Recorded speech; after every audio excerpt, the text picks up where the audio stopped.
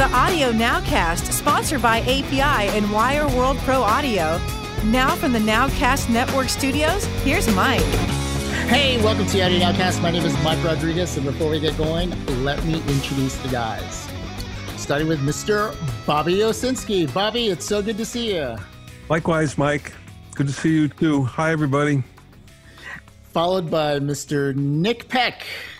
Well, good evening, Mike, and good evening, gentlemen. It is such a pleasure, as always. And right next to him, we've got Mr. Brandon Birdside. Hey, Mike. Hey, guys. Good to see everyone. Finally, we've got the Iron Man of the Audio Nowcast. This is show number 208, Mr. Rob Arbitier. Wow. That's a lot of shows. Hello, everybody. Hey, I just want to welcome everybody to the podcast. And first, right off the bat, I just want to thank everybody. You know, the last 2 weeks, I had to take a break because my father passed away.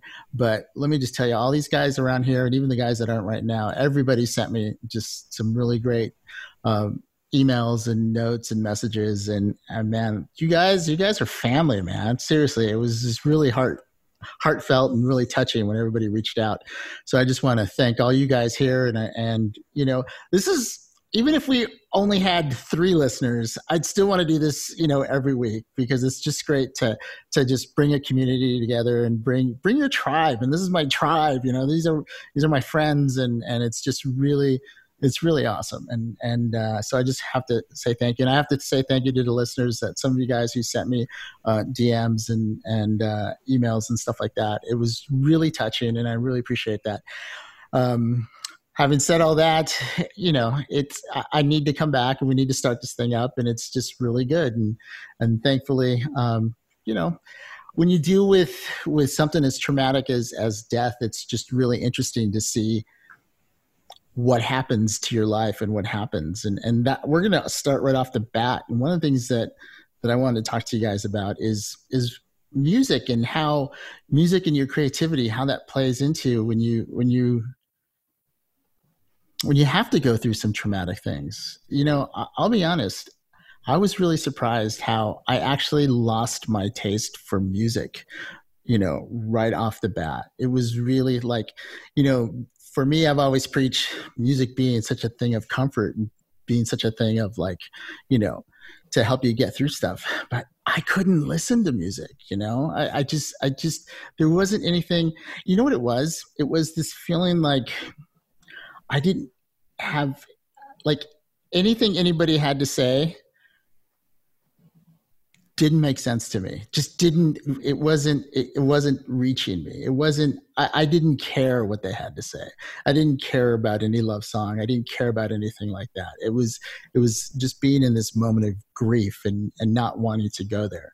And I don't know, have you guys ever experienced anything like that? I don't want to get too personal, but just, it's just really weird how music didn't do it for me. And this is what, this is what the podcast is all about. We preach audio, we preach all this stuff, but it was really interesting how I lost for a good week and a half. I just lost interest. I mean, I was into creating, and I did some music on my own, but I couldn't listen to that. Anybody have anything to add to anything like that? You ever experience anything like that? Well, I mean, we're complex people. You're not just a musician. You're not just a composer, Mike. You're a person. And we have all of these different layers to us. And I certainly know that when I lost my mom, that was thinking about listening to music at that point was the least important thing, because that wasn't part of the layer that I was the layer of grief that I was processing at that time. But what I will tell you is, 2 months later, when I put together her memorial service, music was a huge part of it. And I rented a piano, and I put it on the stage, and I brought a guitar, and, ended up singing Let It Be, and The Long and Winding Road, and In My Life, and Where Have All the Flowers Gone, and Blowin' in the Wind, all of these songs that were meaningful to her. And I felt like it was a lovely way in that context to honor her memory. And at that point, music was very vibrant and very important to me. I can see that. I think that makes a lot of sense. Is about not being ready in whatever stage of grief that you're in, because now, only recently, it was weird. It was almost like a light switch that came on. Like after we took care of some stuff and things were happening, it was like one day I wasn't ready, and then the next day I was ready. It's like, okay, I'm ready to kind of come back, and I think, I think a little bit is being, just you're kind of protecting yourself. But I think also it's who we are. There's a certain element of like, okay, you've grieved and really time does kind of take the edge away. But now you kind of have to get back into who you are. And music is such a big part of my life. What's really interesting is, I'm going to tell this one story and then, we have plenty of other things to talk about. So I just don't want to keep it here. But as soon as I was ready to talk about music and as soon as I was ready to listen to music, one song popped into my head and one incident popped into my head. And it was when I was right out of high school and I worked at a music store. It was Fountain Valley Music, and they had 2 locations, and one of them was down in Westminster. And I was working late night around Christmas time, and my dad comes in to pick me up because he's giving me a ride home. And there's a little player piano there, like a little Yamaha player piano that was there. And it was playing I'll Be Home for Christmas. And my dad told me a story about how when that song came out, he was actually in the Army and he was coming home for Christmas. And that thing, just that little moment that I had with my dad and talking about that song, that just popped into my head. So obviously this Christmas is, that's going to play a big part in it. But it was really interesting how that moment was like, boom, it was just wrapped around music. And it was so great. We had just a really good conversation. And it was one of those conversations that was just, nothing stood out. There was nothing unique. He just told me this little anecdote. And it's really crazy how small things like that, small conversations become so important when you later on down the road, the things that you'll remember. But anyway, yeah, it's just this really crazy time. And it's, and once again, thank you guys for all your support and we'll move on. Having said that, let's move on. And I got to open it up. We've got some stuff to talk about. Rob's going to talk about his backup. He has this backup plan that I'm dying to listen to. And I know Brandon got a new toy, so maybe if we're lucky, he'll show us what his new toy is. But right now, guys, we got to talk about what happened this past week, and that's the announcement of Apple, going from Intel, going to the new ARM architecture, and I went down to Micro Center, and I'll tell you one thing that never left me, and this is crazy, but I found a lot of like the gear bug during this whole process. I was still reading about gear and I was still tweaking stuff. So I don't know, maybe gear's way more important than music to me, but I was still geared. So I went to Micro Center because it's open, and I saw the new Mac Pro and I saw the new Mac Pro display. And let me tell you, I'm just so angry. Who's going to buy a high-end Mac right now? Because they're in the middle of this switch from Intel to ARM. And then where's that going to go? And also, since they do the switch and they control the OS, like am I going to spend $6,000 minimum getting into Mac Pro to know that maybe you can get 5 years out of it before they shut the OS off? Or, you know what I mean? It's like, what? Wait, see, I think you misunderstand. It's not for you. No, I understand where they're starting from, though. I had a long talk with the owner of Otherworld Computing, Mac Sales. Oh, good. At NAMM, and he told me that of course, they do third-party RAM and whatever upgrades, GPU upgrades, all that stuff. I actually placed an order with them yesterday. Oddly enough, they're awesome. The majority of Mac Pros were actually going into scientific applications, and they felt that they could get 10 years out of them. Even so, Do you know if Apple's at least committed to porting whatever OS system they have right now 10 years down the road to the Well, Intel I can't base? say that, but I know the hardware was such that they felt it was upgradable enough that you wouldn't have to worry about it for 10 years. It was a platform that would last 10 years. Well, if they do a 10-year commitment, then that's more than enough. Because I figure you get at least 5 years out of, when you put in that much money, you get 5 years. Like I buy, MacBook Pros for me, that's where I do most of all my content editing and working and stuff like that. So I flip those maybe every 2 years or so, but they kind of tend to pay for themselves. But the Mac Pro, that's, when I see those installations or I do those installations, for instance, right now with Martin, we're looking to upgrade his studio. And so I want to go that direction, but I'm really hesitant to, just to see what else is out there. And not only that, but that's good to know about the 10 years. But here's the thing. I'm okay with the Mac Pro. It's expensive, but it's super powerful. I mean, when you read the specs on what you can do with the Mac Pro, like editing and audio and all that, it's super powerful. I have a bigger problem with their display that they're selling with that thing, right? Their Pro display, the XDR, that in itself is $5,000, and then the stand is $1,000. That's the insulting part. It's so insulting. Even the monitor, the monitor has its place, right? Because it's really weird. If you're going to do serious color correction, they're touting this as a mastering tool. And it's not really a good mastering tool because the off axis and the dimming on the edges really kind of throw, all that serious mastering out the window. But it's really great, and it's 6K, and then the resolution is amazing, and it does look good. But it's just, I would rather go with the, some of the monitors that are coming out, like the Asus and things like that. Although Asus tends to be a little vaporware-ish, they say it's going to come out here and here, but 4K doing the same thing, and it's, $3,500. You pay big money for those type of monitors, but it's so ridiculous. How much money do they spend on the aluminum and just drilling all those holes in the back? What a freaking waste. It's just, to me, I don't know. I'm Mr. Pro Apple. Don't get me wrong. I love Apple, but I'm kind of platform agnostic. I can go Windows as much as I can go Apple because I've built both and stuff like that. But to see them bring that out at that price point where you're going to spend just as much on a monitor and a stand as you would on your CPU, there's just something wrong there.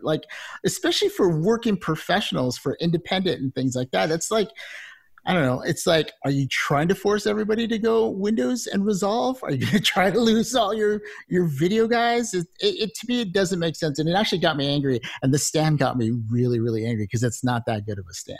I mean, anybody else read about it, seen about it, have any opinions? Sure. My first question is to you, Bobby, though. Your conversation really surprised me. And this is why. If I were a scientist and I was part of the academic community, I would be buying the fastest PC I could and then putting Linux in it. What is it's surprising to me to hear, other than them using, the BSD Unix that's underneath the Apple, underneath the primary Apple thing. It just really seems surprising for them to pay that kind of premium for something that's primarily going to be used for research, where mostly what you want is just as much horsepower as you can get. Can't tell you why. I can just tell you what he told me. Yeah, interesting. I mean, I do know that there's a lot of Macs in the academic world. I only know this because I have a couple friends that are teachers and things like that, and they're using Macs. So I do know that they're there, and at each Mac's life cycle, they come out for that moment. They're pretty big beasts, and that's why people kind of invest in them at that time, because they are so stinking powerful, especially the new Mac Pros. Man, if you have all the money to configure it with all the cores that you can put in there and with all the RAM that you can put in there, those things are beefy computers. But you bring up, the thing is that you bring up a huge point, Mike, which is that right now, those things are running on Intel chips, right? Intel Xeons, I think. And then, yes. So when, at the end of the year, they're going to be switching over to, to their own in-house built ARM processors.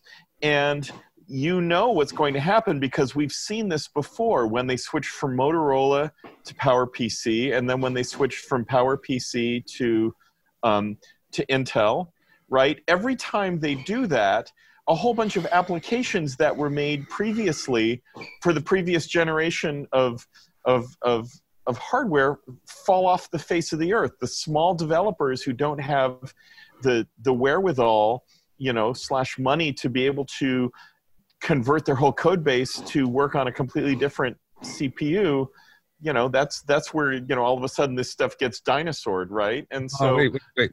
But see, that's not actually the case.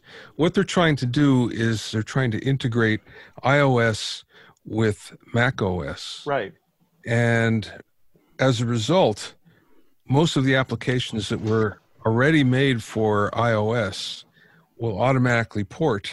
Sure. They've been thinking about this a couple of years in advance and have been seeding developers the tools in order to make it a smooth crossover.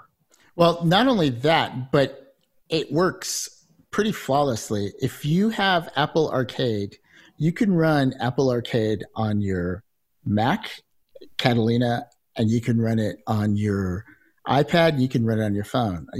I have Apple Arcade, and it's pretty amazing to have that running, on the Catalina. I mean, I upgraded to Catalina, and that, I will say the OS is really good. Like except for the fact that they changed some stuff so radically, and they dropped all support for, like we talked last time, for 32-bit applications. It's actually a pretty stable, pretty cool system. Now, it was pretty flawless when I'm working with like Logic and things like that. I will say with Pro Tools still relies a lot on the 32-bit QuickTime environments to do all their video handling for Pro Tools. So I can't do anything with video, and every time I run it, there's a little pop-up that says, you won't support, certain features. And simple things like, after I'm done with this gets recorded, our podcast gets recorded as an MP4,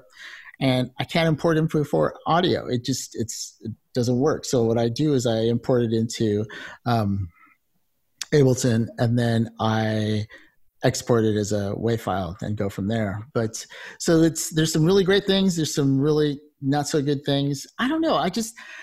To me though, I just feel like in some ways, two things. I think Apple is kind of losing touch with not the high end, not the low end, but the working professionals. Just the fact that they, I would be okay with them coming out with a really solid $2,500 monitors or $3,500 monitors. Like there are other monitors that came out back in the day, the Pro displays that they had, but to come out at $6,000 for a monitor, like that's your only option. I just thought that was ridiculous. And you know what? I'm getting tired of the whole aluminum thing. And now they're drilling more holes and stuff. It's like, just do something else. And I don't know if it's because of their design, infrastructure has changed with, John Ivey leaving or stuff like that. But I don't know. I don't think you shouldn't say this because he's gone, but it's like, would Apple under Steve Jobs gone this direction? I don't know. It just seems it's just so, they're losing touch with some of their customers, and they're really making it easy for people to go, oh, let's see what's happening on the Windows side of things, because you can run the same applications. Yeah. I hope it's good. Let me ask you, Rob, one question I have, and I'm hoping, the whole ARM architecture versus the whole Intel architecture, one has the reduced instruction sets, the other one has the complex instruction sets. Like, how is that going to affect performance on the pro level apps that we all use every day? I mean, it basically comes down to what language they're written in, because, and I have not studied this yet, but sure. The whole thing is no one is sitting there, well, very few people are sitting there writing machine language or assembly language code. They're writing in some high-level language that then gets compiled or interpreted down to the machine level. So for a lot of developers, the development toolkits are so good now that it may not look very different to you whether you're developing for Intel or ARM. you may not really tell the difference unless you're doing stuff that's really tied to the hardware where you have to get down to that level. I mean, I just heard about all this ARM switchover stuff for the first time like you guys did, so I don't have any other insight. But if you're writing code in Swift or C# or some high-level language, there's just going to be a different compiler to take it down to an ARM machine as opposed to an Intel machine. And most of it's going to be transparent to the developer. And actually, the only reason like some plugins and things might not work is because of the way they have to tie into the hardware. But the user interfaces and that stuff that are compiled from higher-level languages, the switchover is not actually that hard. Now, in terms of the switch to ARM, there was a former Intel engineer that came out today talking about that, and he said Apple was actually forced into it by Intel. Really? Yeah, Intel has buggy chips is what I've heard. Buggy chips. Oh. And they found so many bugs. Apple found so many bugs. They actually found more than Intel would find. And it wasn't getting better. So finally, they just decided, well, screw it. If we're going to have this much problems with the vendor, we might as well do it on our own and have problems and at least be able to turn stuff around faster. Mm-hmm. Wow. Well, and they've been very successful, as you said, Bobby, using ARM chips for their iPhones and iPads for a long time. I did have one brief comment to make, though, about the switchover of the software. I understand that it would be easy to be able to port an iOS app to to an ARM processor running on a Mac OS, but Pro Tools doesn't run on the iPad, and neither does Reaper or Resolve or any of these big hardcore pieces of software that we use. So all of these things that are a mainstay of what we do, those are going to have to be recompiled, and anything that ties into hardware like that. I mean, Pro Tools is just Flintstonian technology at this point. But anything that has to deal with hardware interfaces, that's where things get trickier. Yeah. Like you could get the user interface working to pretty much any major plugin pretty easily, but getting it to actually control the DSP, or if it's a native plugin to actually run the DSP, that's where it gets complicated. That sounds like what if moving to an ARM. I'm just totally speculating, okay? But for instance, that sounds like in the winter of this whole hardware wars, if Universal Audio gets all their DSP talking to the ARM chips, since it's all offloaded to them anyhow, they could have a real easy switch over to an ARM-based architecture because of the way their hardware is so unique and outside of the system per se. I mean, am I reading that? The fact that the DSP is all handled on their hardware obviously divorces them from the CPU a lot more, which makes life easier for them. But they still have to communicate with the system bus in these machines. Sure. Which, but like you said, if they're using the development tools that are already there, they've built the widgets and they've built the tools on top of the architecture of whatever chip they go to handle all that. So to give you an example of the high level thing, like for the longest time, when you would develop apps for the iPhone or the iPad, you would do it in a version of C++ or Objective-C, it was called. And then Apple came out with Swift, which was a newer, more modern language. And if you were designing apps for Android phones, you would do it in Java, and you would do mostly you would use editors like Eclipse and stuff, and it had its whole universe to its own. And it was basically, if you were doing an iPhone app and an Android app, it was two separate projects, and there was really no overlap. They were totally different languages on totally different hardware platforms.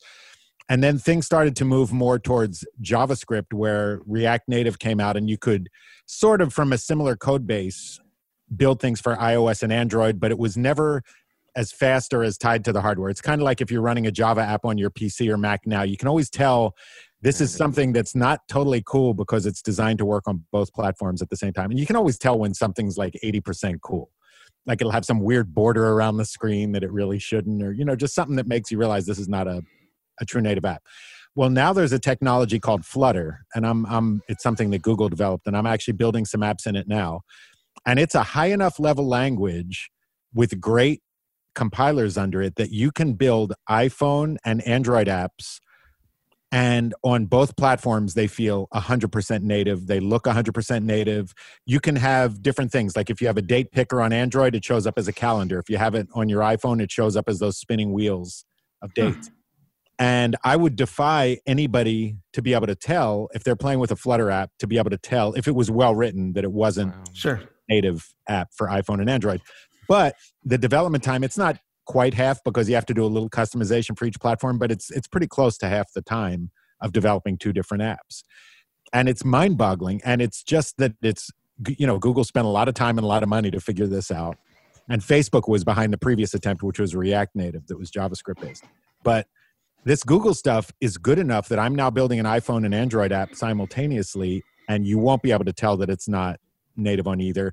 And it shows me that with the right high-level language and editor and compiler, first of all, the development process is elegant. Like, it's the nicest editor I've ever used in my life, and it's super helpful and super intuitive, and it's beautiful. I run it on two 30-inch screens, and it's just awesome. But then the whole compiling step is completely disconnected from the developer. Like, when I change a line of code on the screen, I have an Android phone and an iPhone sitting on my desk in front of me. And as soon as I make that change and hit save, both phones reflect the change immediately. Wow. And it's just the most fun for a nerd like me.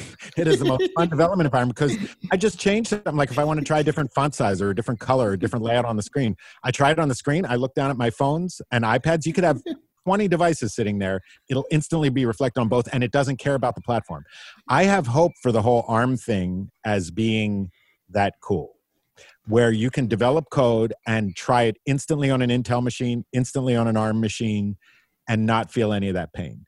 And when I was developing code, 20 years ago for different platforms, it was a nightmare of multiple projects to support multiple platforms, but now it's gotten really cool. And if you look up Flutter, you'll see what I mean. It's incredible how cool it's gotten. Rob, you know what's making me smile right now is the thought of you when you first got Flutter doing "Hello World" and seeing it pop up on both at the That's same exactly time. what happened. Hello, Rob. And it's all free. That's the amazing thing. The editors are free. The compilers, everything is just free. There's a huge support base. You can find out anything you need to, just by Googling around. So, and Rob, there's an abstract I/O layer that's above the APIs of both iOS and Android, right? So you talk to a virtual window, and then either side just goes and does whatever the appropriate call is on that side to be able to do that window with all of its idiosyncrasies. Is that the idea? Yeah, basically what happens is Flutter takes over the full screen of your device, and they're doing it for the web soon too, but right now it's for iPads and iPhones and Android pads, Android phones. But what it does is it takes over your entire screen and basically plays your program as if it was a 60 frame per second movie. And then what they did is their engineers went in and replicated every single control that you have on an iPhone development system and every single control you have on an Android system, and they abstract that all from the programmer. So you're not actually using any of the low-level iPhone or Android code. You're basically playing a 60 frame per second movie on your screen that looks exactly like an app on your phone. And it's genius. And it's genius, and it really, really works. And most websites these days are developed, I think you could say most at this point. They're developed in React.js, which is what Facebook developed. And it does the same thing. It basically takes over your entire browser screen and shows you a website as a movie. Wow. Facebook did it first, but then Google, by doing it second, they're doing it better. Number two always learns from number one. But so I have some hope for this ARM Intel thing, even though at first blush, you just know it equals $signs with Apple. That pain with the Power PC to Intel switch over. I mean, there's no way we get out of this unscathed. But look at on Intel side of things, what a big hit they're going to take, man. Losing a big customer like Apple. Well, if their chips are having problems and they're not working, they kind of deserve it. There was a whole article on MacRumors.com today about that Apple was kind of forced into this because I forget what the name was, the Skylake processor or whatever it was, just has issues. I have one. If we're going to go down this road, I have one other question to ask, and we can always, edit this if this is too. No, go down that road. This is really good and nerdy. Okay, so here's the one question that I have. It's not the problem is that the fundamental philosophy behind a complex instruction set processor and a reduced instruction set processor is different. Right? The whole idea is that with a complex instruction set processor, you have a lot more different instructions that, the compiler turns into that machine code, whereas a reduced instruction set, there are less choices to make it, easy.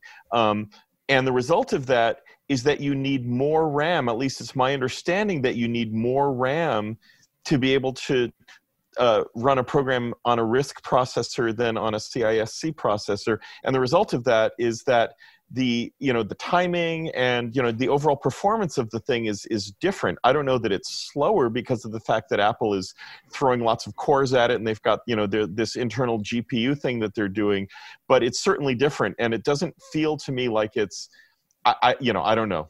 It doesn't feel to me like it's that easy to be able to go switch things between, to switch between different processors that have such fundamental differences. Yeah, I mean, it's all going to come down to the compilers, but that's the thing. At some point, Apple is going to say, like they always have before, they're going to say, you know what? We've gotten to the point where it's inefficient to keep compiling this stuff for Intel also, so now we're just going to do it for our processor. And I think that's the big fear. Just hope you get a few good years in. With the hardware you bought. Now, having said that about, the Intel and that, I will say that when I got my iPad Pro and I got mine last year, the 11-inch, that thing is a speed demon. It just runs great. And all the apps that I throw at it are nothing. It plays, all the games that I want. It's made me a champion of Call of Duty Mobile. Like I'm at the top of the boards in my little world that I exist on. Not the top of the big boards, but come on. but seriously, there's a lot of power there, and I never feel like the old iPad experiences where you feel like it's a compromised computing experience because there's a little lag or a little something. Everything is fast, image editing. I have LumaFusion, but I can't edit video on it because it's just ridiculous to try to do it on that. Although in a pinch I could, but it works, and I can see that now that they have support for a mouse, and they're going to do a mouse and keyboard. It's going to be a little laptop. So I think Rob's right. I think with the high level languages that they can come out, and with the language is only as good as the person programming it, right, Rob? Like if the programmers just are really smart, they'll be able to squeeze some really great performance out of this thing. The good part is there's a huge community and inside and outside of Apple and Microsoft and other big companies that are developing the tools. It's all about having the great tools. If you have the great tools, then you end up creating a lot more great programmers because the tools help them do things better. And that's what I've seen in the last few years is, and it's mostly the free tools, although Xcode for Apple, was always a pretty amazing tool. But as long as they make the tooling great, then the applications will be great. That's fantastic. Brandon, were you going to say something? Yeah, I was wondering if we could talk about what I called you about the other day, which is Hackintosh. This came on my radar the other day, that you can build a PC that you can run, Apple OS on it, Mac OS on it, and you can soup it up even more powerful than the latest Mac Pro, and for way less of the price. What is everybody's? I'm just entering this world, exploring it, feeling it out. What is everybody's thoughts on this? Well, let me just tell you, you read my mind, because that's exactly where I was going to segue to exactly what the conversation me and Brandon had. And that came from the fact that Brandon's in a situation where he needs a little bit more power. He sees what's happening with Mac. He sees the $6,000 buy-in that you have to do to get into the Mac Pro. And I just kind of want to open this up and talk about this a little bit about, if you right now you have to upgrade, like what, I'm going to throw this out there, and like Brandon did, like, what are your options? Do you go with another trash can, a Mac Pro? Do you do a Hackintosh? I built a Hackintosh, so I can talk about that in a second, but let's just throw it open to the panel out there. What do you guys think? I mean, if you're adventurous, for me, the whole Hackintosh thing sort of falls into the life's too short category, unless you really enjoy playing with that stuff, in which case, absolutely. But it is a time commitment to figure out, you want to really make sure if you're making money with this machine, you want to make sure it's really going to work and that you're not signing yourself up for heartache. My feeling with all that stuff is there's sort of two classifications of limitations for those things. One is the stuff that Apple puts in just so that, like, into their operating system, just so you won't do this. So they have a bunch of safeguards that are just roadblocks to try to stop people from doing this. And they're not real limitations. They're just things Apple puts in to try to stop people from not buying things from Apple. And you can understand that from a marketing point of view, but that's the stuff that if you can get around it, it really doesn't impact the performance. But then you run into other issues, and I'm not up to speed on the latest Hackintoshes. I haven't played with that stuff in a long time, but you run into the other limitations where maybe there's some speed throttling on a bus that works different, on the Hackintosh side than it would on the regular Mac. Or maybe there's just some little tiny differences that are going to throw off, the timing of something, or, there's little things like that where those are roadblocks that Apple's not putting up to just not get you to do it. It's just that the Hackintosh hardware is not the same, and Apple only codes the operating system for one particular path, and if your hardware is on a different path, you're going to get screwed. That doesn't scare me away entirely. It just tells me that if I were going to put together one of these machines, I could totally see doing it as a hobby, but before I would trust it, I would pound the crap out of it in real world testing. I would run it as hard and as hot as I could for a week, where you think it's just going to explode because you got so much. And there's plenty of tools to help you do that, benchmarking tools. And I would trust it. After that, I would trust it because there are good enough benchmarking tools to really run it through its paces where there's nothing in the real world you're going to encounter that those tools don't simulate eventually. And if it made it through a week of that craziness, I would probably trust it. What I found in the old days, and again, I'm going back a while, is in those tests, something would eventually not work. There would be some edge case of something that wouldn't work. And even if it only popped up, 1 in 1,000 times, I just know my luck. It would pop up right as I'm delivering a mix to like the biggest artist on earth for something that's going live on air in 15 minutes. It always does. It's so true. Let me just tell you I built a Hackintosh a few years back, and I'm going to give you the perfect analogy for me. But building and getting a Hackintosh is like buying an MG, right? An MG car. Like, they look cool. And when you can get them to run, the old 1970s MG little convertibles, MG midgets, when you can get them to run, you're styling. But man, as soon as those dual carburetors just give you any little fits, then you're stuck on the side of the road. It's a tweaking. At that point, you'd spend $1 million to not be in that situation. So the money to save. Yeah. And Rob, you brought up a really great point, which is the fact that like I had it up and running, and this was, I don't even know what OS it was. It was a long time ago. I had it up and running, and I was running my music because like you, I was like, I wanted to get power, and you can buy components, and you have to buy specific components because they work better than other ones. So it's not like you're going to, run any graphics card or anything like that. But here's the thing. Once you get it up and running, Rob was saying, it's so true. You've got Apple that is chasing, like you're running from Apple at any second, just throwing a little bit of boop in their updates, and then it doesn't work. Right. And not only that, let's say you keep it rock solid. Boom, you're rock solid. You're not going to update anything. And all of a sudden you have a plugin that needs this part of the brand new Apple code or whatever. I mean, just a little thing that like your system may not have updated, you may not have done anything, but one of your plugins does, and then you can't run that plugin, and you're running from zombies. You're just think about it. You have a knife and you're just running from zombies. As a hobby thing, I would totally do it as a hobby thing. I'm just saying I would not trust it until I'd really. I would never do it. I would never, ever, ever do it. It can be fun. The first time I got, I remember I got OS 9 to show up on a PC. I forget how I did it, but somehow went through a whole bunch of gyrations and booted a PC and had Mac OS 9 show up. I just thought that was kind of cool. I just kind of did it to see if I could do it, and it ended up being a serviceable machine for a little while. But it's a hobby thing. Like, you wouldn't do it because it's the right business decision necessarily. It takes a lot of time. The problem is, and I looked into this a bunch, and this is why I would say I would never do it. Because Mike is right, you have to buy all the right hardware, and then you have to go to these websites and make sure that you download the right version of the device driver for each of the different components of the hardware to be able to make them work. And then the moment that Apple goes and does a system update, then you're out of it again, and then you're going and trying to figure all of that stuff out again with zero tech support, with nothing but a bunch of hackers on the internet saying, oh, do this or oh, do that.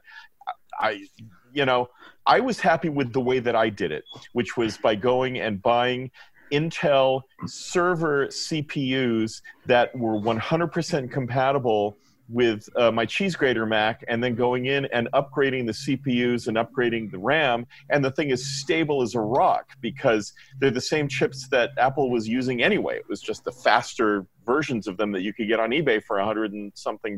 So if I were doing this and you needed more power and you didn't want a trash can, I would go and buy a cheese grater, or think about this, go and buy a cheese grater from 2012, whatever I've got one sitting there not doing anything. Go up on eBay and go take a look at Happy Computing, I think is the place, and go and get the Intel, the Intel server chips that come from retired servers. I think it's $27.90 or something like that. I don't remember. But you can get it for very little money. It's scary because you have to pull off the heat sinks. You pull the Macintosh apart.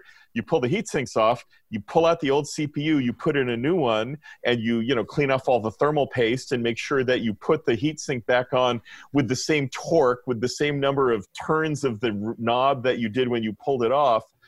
But if you do that and then upgrade the RAM because it'll now run faster RAM, my thing is a rocket ship, and it's stable. It's never crashed. I've never had any problems with it. Nick, that was the sexiest thing I've ever heard you say. I'm too sexy for my computer, too sexy for my Mac. What do you think about that? It was so awesome on so many different levels. That was just, oh my gosh. I needed this. Thank you guys. This is great. Let my freak flag fly. So Brandon, that's actually a great idea. I would go that route than a Hackintosh. I mean, you already have the stuff there. That's really interesting, yeah. So but that even scares. I'm not as big as a computer expert as you guys are. So even what you just described there kind of concerns me a little bit. Screw that. Way less scary than building a Hackintosh. Yeah. 100% guaranteed. Well, let me just say this, because we're going to get on. We have some other things we're going to talk about. After hearing Rob and hearing Bobby, I'm not quite as scared about the future. I'm still, I still think Apple is a little out of touch with some of the creatives that basically built the company. But I'm going to take a wait and see attitude. I mean, I love their brand new 16-inch MacBook Pros that they have. I mean, those things, you can soup those things up to just little, editing beasts and audio beasts. So I still like their hardware. So we'll just have to see where it goes. And if I have an old cheese grater, I'm going down the Nick Peck route and seeing if I can just mess with that. Hey, moving on. And Rob, by the way, thank you for explaining all that stuff. See, that's when Rob just like shines when we talk about that kind of stuff, I'm living that stuff every day. So we finally got to stuff I'm doing every day. Genius, man. And speaking of genius, man, we're going to talk to Bobby Owsinski because, before we start the podcast, everybody kind of signs on 5 to 10 minutes early and we kind of have a talk. And I'm all... Oh, sorry about that, guys. We all talk about you, Rob. Exactly. I don't do that. Sorry. And I can't tell you how many times when we have these conversations, I'm like, shh, no, don't talk about that. No, that's great to do on the air. No, and this happened actually tonight when Bobby was talking about some new microphones because he's going to swap out his microphone, and I stopped him. I said, Bobby, we should talk about this, on the air. So, Bobby, I'm dying to find out about the microphones. Okay, this is kind of old news. I'm sure that you know that Harman bought AKG some years ago. And for the most part, they let AKG remain pretty much intact and do their own thing in Vienna. Well, 2.5 years ago, that all changed. One day, the dictate came down from corporate saying, okay, we're shutting down. See you guys. And they basically moved all their operations and none of the people to Salt Lake City. So now you had all of AKG that were out on their own. Now, when have you ever heard of something like this happening before? AKG, all of the people basically got together and restarted the company. This is 24 out of 32 people. They restarted the company under the auspices of Austrian Audio. So for the last 2 years, what they've been doing is they've been working on projects, B2B projects. So they've been doing headphones, they've been doing microphones for other manufacturers, designing them. And they finally came out with their own line of microphones and headphones at NAMM. So the microphone, they came out with 2 versions, and it's basically the same thing. It's the OC818, which is the new upgraded 414. And this is multi-pattern and everything. And then they also have a OC18, which is just a single pattern. Now, it turns out that these microphones are about 50% under market value. And I think they're a great buy right now. And what made me decide that I was actually going to go that way was the fact that I have a friend, Andrew Peters, who's kind of like the voiceover king of Australia and Southeast Asia. He has a podcast only for voiceover people. And he told me that everybody is switching to this microphone for voiceovers. So I thought to myself, wow, okay, so it's 50% undervalue or more, plus it's really good for what I'm doing here. Perhaps this is a good deal. So it's the Austrian Audio OC818. Bobby, did they say why they're switching to it for VO? Because I've never really heard of using a 414 for VO, a U87 or an SM7 or a Gefell or a 416. Yeah, but I've never heard of a 414 in that. I've actually used 414s for voiceover, especially like for women. There's some women's voices that sound actually really, really good on a 414, much more than like even on an 87. So that I've done before, but Andrew Peters has a voice sort of like James Earl Jones. And he's the equivalent of James Earl Jones in that part of the world in terms of voiceovers. He's the voice of CNN Asia. Wow. So that being said, they must like the sound of it. Now, all this came about from an email, and I'm supposed to be on their podcast in 2 weeks. So I'll have more information then, because I'll ask them, okay, why is it that good? I'll tell you what, I'm looking at them right now, and they're gorgeous. They're really a good looking microphone. And I know I have a sickness because I can tell good looking products from not good looking, but no, it looks really good. And especially the one you were talking about, the OC818 with all the variable patterns, and at $1,000, it's less than, and this is on Sweetwater, it's less than what you would pick up a 414 at. So I'd be curious. Under market value. It's definitely worth checking out. I mean, to get a pair of these, I mean, I like the 414 anyhow. I mean, that's such a great mic, and people drums and all kinds of stuff with that microphone. But man, you get a pair of these, wow, that's there's a lot of. It's even better. It's not like it's a new clone of a 414 or a new version of it. In fact, they went back to what they considered to be the best version, which was the old brass capsule version. And they felt it was a brand new version of that. So it's even better than what you can buy.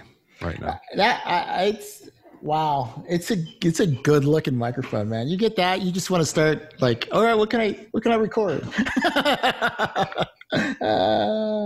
Wow. Well, speaking of which, though, you get something and you want to record. I want to hear about Brandon's new synthesizer. Yes. Well, let's move on to that. All right, guys. Well, I'm not going to be able to play. I don't have it routed into my laptop, which is what I'm zooming on, so I can't play it for you, but we can talk about it. So yeah, after we had Glenn on, yes, thank you. I was excited, and I went and watched every video I could find on YouTube, and it sounded great. It looked great, so I got it. That looks fantastic. Vegas mode is so sexy. It's a little light show. That is the coolest thing. I would buy it just for that.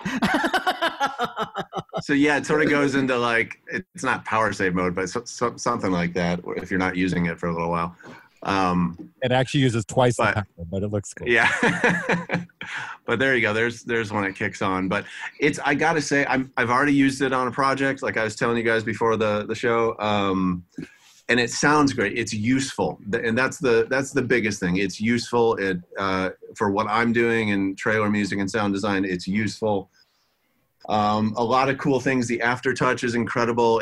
I haven't had access to all these great vintage synths like some of you guys have had, but I haven't experienced poly aftertouch like that before, and it's just to be able to have that, just lean into the keys a little bit and have it, even just assign it to, the amplitude or, the filter cutoff. It's so simple, but just that gives such, expressiveness in your playing, and it's amazing.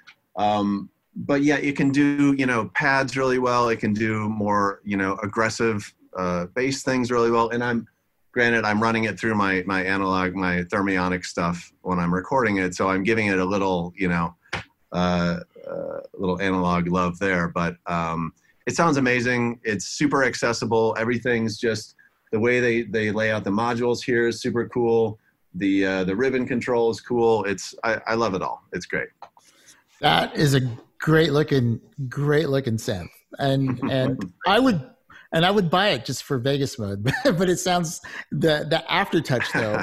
I'll tell you about aftertouch really quick because we're going to move on to Rob. But that is awesome. Is the thing that aftertouch gives you is it really adds a level of emotion. Wouldn't you say? Like if you get like really emotional pads, you can just really coax emotion out of that exactly, that aftertouch. Yeah. The fact that the thing that blew me away with that synth is the poly aftertouch is really, really playable. Like I have a couple of keyboards that have poly aftertouch, but they're not really playable. It's sort of a gimmick, and you can do it, but it's not really something you do as a performance.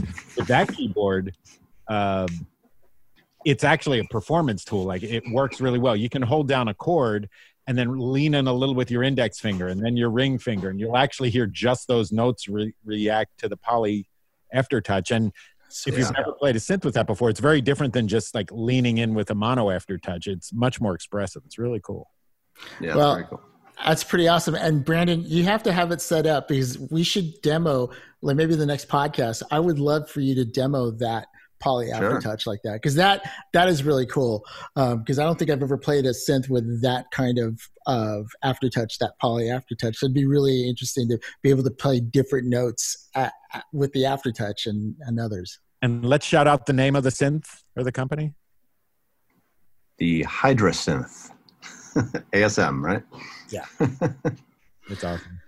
That's great. All right. So one thing we got to get to before our time is up. You know what I was just going to say? At some point, Brandon, so use it for a few weeks, build up a bunch of questions, then we'll get Glenn to come back on the show and we'll just watch you pummel him for an hour with questions. That's the thing though. I don't have any questions. It's so well made and it's so well done. Like I've been able to go so deep so easily with this. Yeah. But is it waterproof? Find out if it's waterproof.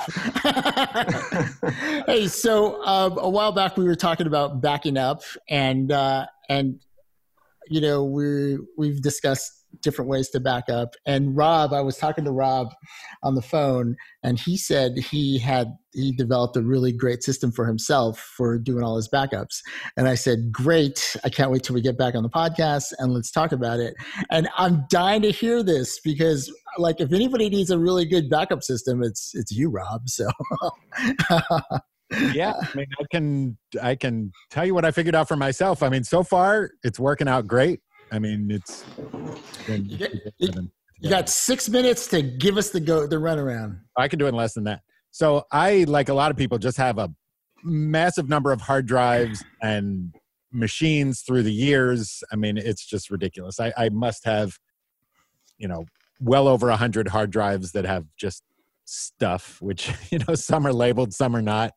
And I always, say, oh, I'll get back to that and figure it out later. But I'm sort of feeling like now is later and I got to figure some of this out because there have been some old files I've needed recently and it's been quite a treasure hunt. So I've got massive number of hard drives. They add up to, I don't know, 50, 60, 70 terabytes. I don't even know. I mean, just in my laptop bag alone, I carry around 20 terabytes. But obviously hard drives have gotten bigger than they used to be. But I got a zillion 100 gig hard drives and 120s and 240s and all that kind of stuff. And none of these drives were that useful to me because they were always offline. And if I was traveling, I definitely couldn't get to them. And even if I'm here with them, it was always messy to figure out how to deal with this. So I decided to come up with a strategy. Years ago, I had a backup server, but it kind of got long in the tooth and I gave up on it. And I thought to myself, you know what? I want to figure out what it's like in 2020 to build a new server for myself to use as a backup server. And I have a bunch of old cheese grater Macs, and I pulled one out that I had actually bought to be a server years ago. I bought it used for some cheap price, but it's a 2008 quad core, I think it is, and it had eight gigs of RAM, but it was a stable machine, and it'll run El Capitan. It'll run 10.11.6, which only stopped getting supported about 2 years ago. So the operating system it could work with is not that old, and it has the ability to do software RAID. So what I did is I had a stack of unopened 2 terabyte drives from a million years ago. And what I did is I put 4 of them in this cheese grater Mac from 2008. I used one as a boot drive and the other 3 I put into a RAID array that adds up to 6 terabytes. And this Mac did have a gigabit Ethernet on it. The only thing I had to add, which is what I just bought from Otherworld Computing, was a USB 3 card for it. So for 40 some bucks. I did the same thing with my cheese grater, Rob. Yeah, it's a good way to go. And then once I had this figured out hardware-wise, so I basically was able to build this server for a total of $40 because all the other parts are things that I bought 10 years ago thinking I was going to use them 10 years ago, and they just never got used. So put together this server, and then I thought, you know what? I need a really good strategy here because I've got a zillion video files, a zillion music projects, and also now recently a zillion coding and development projects. And even going back through all the Stevie years, all the software I developed and just archives of stuff. And I thought, I need to come up with a way to organize this data so that I always can figure out where to find something. And after a lot of thinking and messing around with stuff, I basically came up with the idea that there are 3 kinds of data holders, I guess you'd call them. Backups, libraries, and archives. So, and in the way I like to get through life is I like to have 2 to 3 copies of everything and like to be able to know where they are. And typically if you have 3 copies of something, it should be on at least 2 different media. So like 1 could be in the cloud and 2 could be on hard drives or whatever, you can mix it. But I've divided my life up now into backups, libraries, and archives. And it's pretty straightforward how they're delineated. So a backup, like if I have let's try to simplify. If I'm just using a MacBook Pro day to day, like we all are, and I have the Mac server sitting someplace else, and I don't have to be in the same building as the server. So I can get to it over the internet, or I can get to it on my LAN if I happen to be in the same building. But a backup is just a copy of whatever I'm using on my laptop. So my laptop is just synchronized with the server in a backup folder, and it's a one-to-one. It doesn't necessarily have to be bootable, although you can keep one of your backups as a bootable version. But I want to make sure that I always have 2 identical copies of what I'm working on, one on my laptop and one on the server as a backup. So that's a pretty easy one. And the fact that you have your laptop and the backup means you already have 2 copies. So to have a using Carbon Copy Cloner? No, actually, I'm using a thing called ChronoSync now because it has a driver that can sit on the server that speeds up the backups a lot. So ChronoSync, it's a little tweaky to use, but it's super powerful. I used to use Synchronize Pro X, but they stopped developing it. So ChronoSync is the closest I've found. But so your backup is just a copy of whatever's on your working machine so that you know you have a backup, and you can get to that backup online. So a library is similar to a backup, except you only have part of it on your laptop. So like you might have a huge library of sound effects or of video effects that you use, or of old projects that you sometimes have to refer to. On the server and on the hard drive backups, you have the complete library, but on your Mac, you only take things out and put them back in as you need them. And that's why I think of it as a library, because it's like taking out books and putting them back in. So in the case of a backup, everything's the same between the server and the laptop. In the case of a library, there's much more on the server, and you just pull onto the laptop what you need. And you always make sure you have one copy of the library online. And then the third category is archives, which can be completely offline. But an archive is basically something you don't need to get to all the time. And what I'm doing is I'm keeping a small archive on the server so I can actually have one copy of it online, but you don't need to. Anything that goes into an archive, like the band that I was producing in 2011, that I don't want to throw away the masters, but I will never, ever, ever, ever, ever need them again. I may go back, there was a cool snare sound. So 10 years from now, I might go back and find that one snare that I remember was really cool. But other than that, I don't need this data. So it can be offline. And so what I've been doing is dividing my life into backups, libraries, and archives. And so far, that paradigm is working for everything. And what I'm doing is on the RAID array for the server, which is super fast, I'm keeping my backup and my library. And then on the boot drive, I'm keeping one copy of my archive, and everything else, I have 3 external hard drives that are my third physical backup of the backups, the libraries, and the archives. And wow, this is working.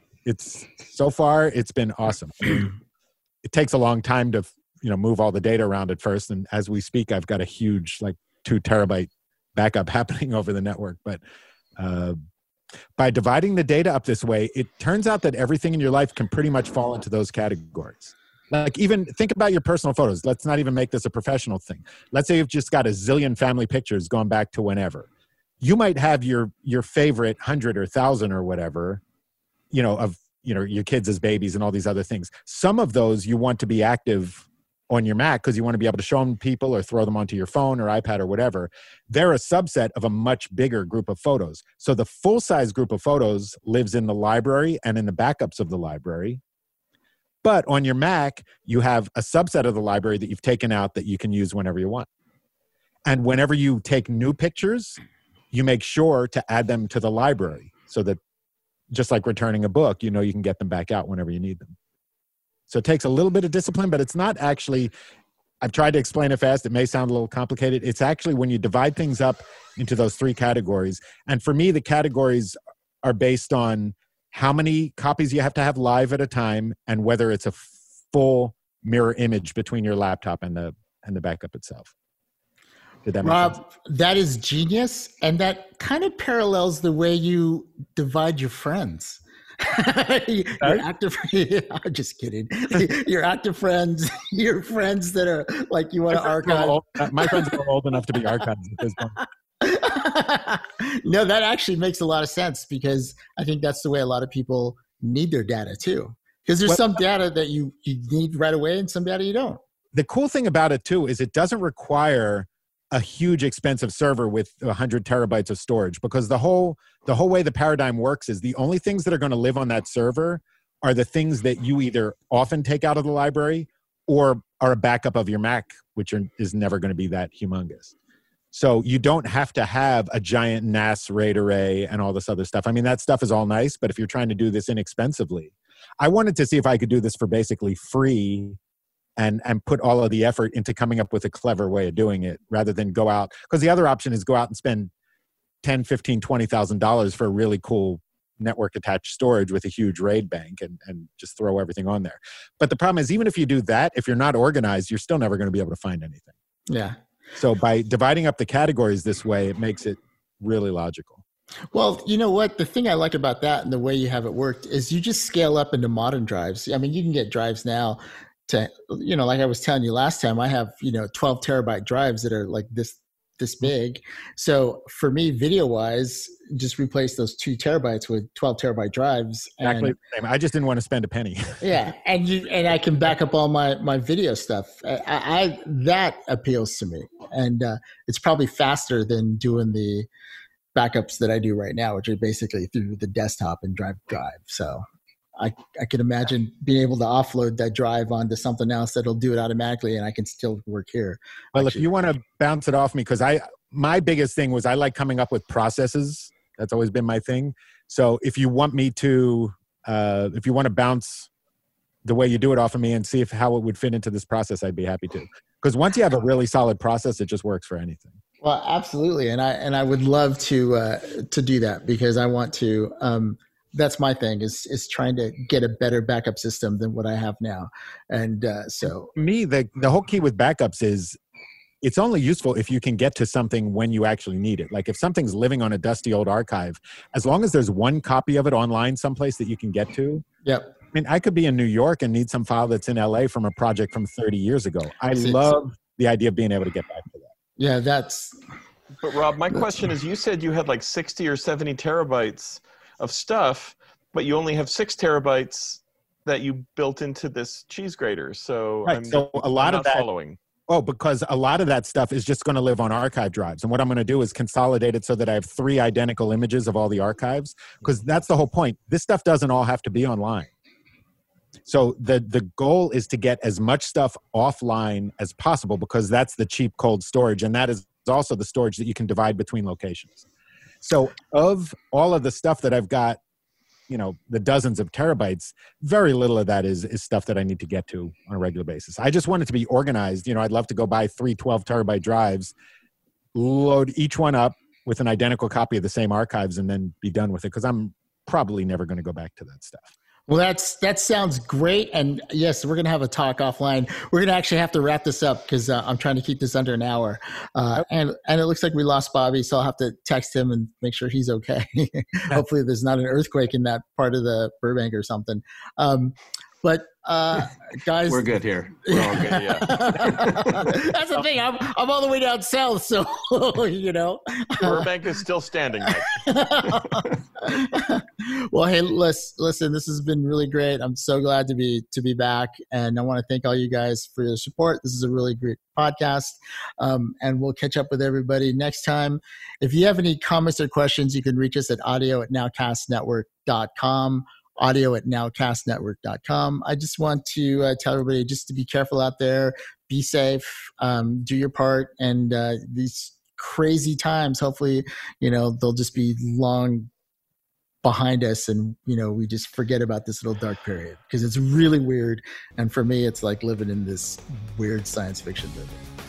All right, well, from myself and all the guys, thank you so much for listening, and we'll catch you next time. Back up your data, Joanne. Thanks for listening to the Audio Nowcast, sponsored by API and Wire World Pro Audio. The Audio Nowcast is hosted by Mike Rodriguez and features a panel with Rob Arbertier, Bobby Osinski, Scott Gershin, Nick Peck, Diego Stucco, Brandon Birdside, Martin Page, Bobby Summerfield, and maybe a guest or two. We'll see you next time.